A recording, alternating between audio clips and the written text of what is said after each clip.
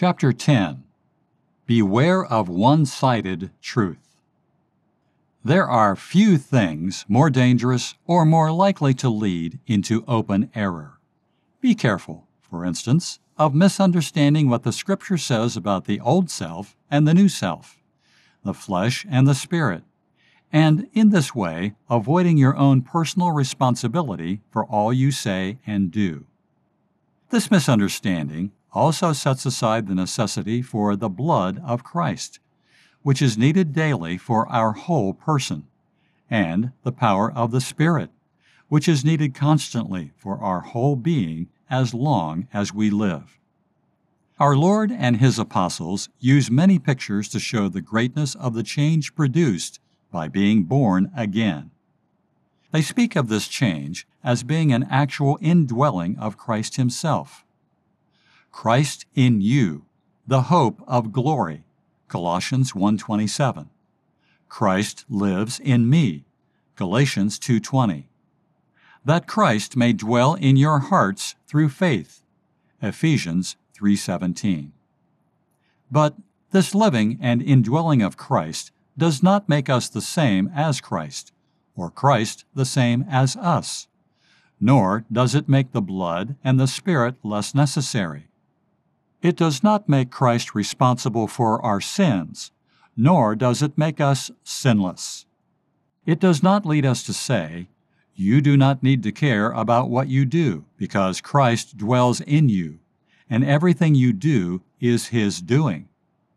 Again, on the other hand, Scripture speaks of our being in Christ, 2 Corinthians 5:17 and 1 Corinthians 1:30. But our being in Christ does not mean that we, that is, our whole self, body, soul, and spirit, are actually put into Christ as water is put into a vessel. This would destroy the meaning, and besides, it would either make us sinless, or it would make Christ the author of our sins and the doer of all that we do. These pictures do mean that there is such a wonderful nearness between Christ and us, such a living connection, that we receive His power and fullness. But they do not mean that we and Christ are no longer two persons, but one, no longer two bodies, but one, no longer two souls, but one. Again, in the Old Testament, the Holy Spirit says, "I will give you a new heart and put a new spirit within you, and I will remove the heart of stone from your flesh and give you a heart of flesh." Ezekiel 36:26. This does not mean that an actual stone, whether of granite or marble, is taken out of us, and an actual piece of flesh, created in heaven, is inserted instead. Nor does it mean that the entirety of our old nature is taken out of us all at once, leaving no part behind, and that a complete new nature is substituted, so that there will be absolutely nothing in us but what is perfect and divine. If this were the meaning of the picture, then every conversion would mark a passing into instantaneous perfection, with no fragment of the old nature being left behind, and no feature of the new nature being left unperfected or undeveloped. So, there could be no conflict, no difficulty, no decline, no possibility of backsliding. The change, drawn up before us this way, is certainly a very great one, but it cannot mean the changing of one person into another, nor the transformation of a man into an angel. Again, our Lord says to Nicodemus, "Unless one is born again, he cannot see the kingdom of God." John 3:3. Nicodemus took Him literally, and so destroyed the whole meaning of this divine symbol. Those in our day who maintain that a new created thing is actually and literally dropped into us at conversion, which they call the new man, are saying exactly what Nicodemus said. How can a man be born when he is old? He cannot enter a second time into his mother's womb and be born, can he? John 3:4. The new birth does not mean a new person. Christ did not mean that Nicodemus was no longer to be Nicodemus, or that Peter was no longer to be Peter after conversion. He meant that such a spiritual work was to take place that it would change their whole spiritual nature and character, while leaving them still Nicodemus and Peter, with all their original and proper personalities and humanities. Our Lord does not say, unless part of one is born again, but unless one is born again. The change may not be perfect at first, but it affects the whole person, so that he cannot say of himself, a part of me is born again, and a part of me is not born again, but I am born again. Connected with this, there are the statements regarding the new creature. If anyone is in Christ, he is a new creature, or there is a new creation. The old things passed away. Behold, new things have come. 2 Corinthians 5:17. It is not that a new creature has been put into a man like new wine into old vessels, but the whole man is the new creature, and is seen this way by God from the day of his being born again. The picture does not imply that the transformation is perfect and complete from the outset, but it assures us beyond a doubt that it will one day be all that it symbolizes. It is the same with regard to the flesh and the spirit, the old man and the new.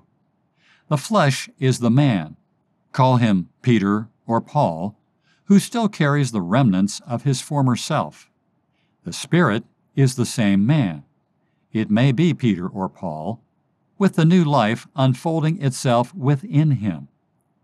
The picture names two men, the old and the new, but we are not, like Nicodemus, to take the words in a physical or ultra-literal sense. For after all, there is only one man the whole time. For, as the apostle says, I died to the law, so that I might live to God. I have been crucified with Christ, and it is no longer I who live, but Christ lives in me. Galatians 2:19-20. He does not say here, my old self is dead, but I myself am dead. Not, my old self is crucified, but I myself am crucified. And the same person, I myself, who is dead and crucified, still lives. He does not say, one section of me is dead, and another is living, but I myself am dead, and I myself am living. I, the same person, am both a dead and a living man. This is the real meaning of the picture. This conflict, not between two persons, but between two parts or conditions of one person, is the one the apostle brings out in the 7th chapter of Romans. I was once alive. I died. I am of flesh, sold into bondage to sin. What I am doing, I do not understand, for I am not practicing what I would like to do, but I am doing the very thing I hate. Nothing good dwells in me, that is, in my flesh. The willing is present in me, but the doing of the good is not. The good that I want, I do not do, but I practice the very evil that I do not want. I am no longer the one doing it, but sin which dwells in me. I find, then, the principle that evil is present in me, the one who wants to do good. For I joyfully concur with the law of God in the inner man, but I see a different law in the members of my body. Who will set me free from the body of this death? Romans 7:9-24. It is Paul himself, speaking for himself, speaking as one delighting in the law of God, who speaks these strange words, these seeming contradictions. It is not a perfect part of Paul fighting against an imperfect part of Paul, but it is Paul himself fighting against Paul himself. The one Paul, the one person, has two conflicting elements within him, each striving for mastery. Our inner man, he says, is being renewed day by day. 2 Corinthians 4:16. This process of daily renewal goes on within him. The light and the darkness struggle together, but the light conquers and shines more and more until the perfect day. Be especially careful of this one-sidedness in everything connected with Christ himself. Faith connects us with the person of Christ in all its parts and aspects. It connects us with the whole work of Christ, from the cradle to the throne, from Bethlehem to the heaven of heavens. It connects us with his birth, his life, his death, his burial, his resurrection, his ascension, and his glory. Out of all these, our faith draws life and strength. Life in a crucified Christ, life in a risen Christ, life in a glorified Christ. This is the heritage of faith. Out of death, the death on that cross where he was crucified through weakness, comes life and power to us. And down from the throne on which he now sits, the possessor and dispenser of the promised Spirit, these same blessings come. In the cross is power. In the resurrection is power. In the throne of glory is power. It is as the glorified Christ, John 7:39, that he has received for us the Spirit with all his gifts. Psalm 68:18 and Ephesians 4:7-13. It is with the glorified Christ that we are linked by faith, for blessing, for power, for life, for comfort. Because I live, you will live also. John 14:19.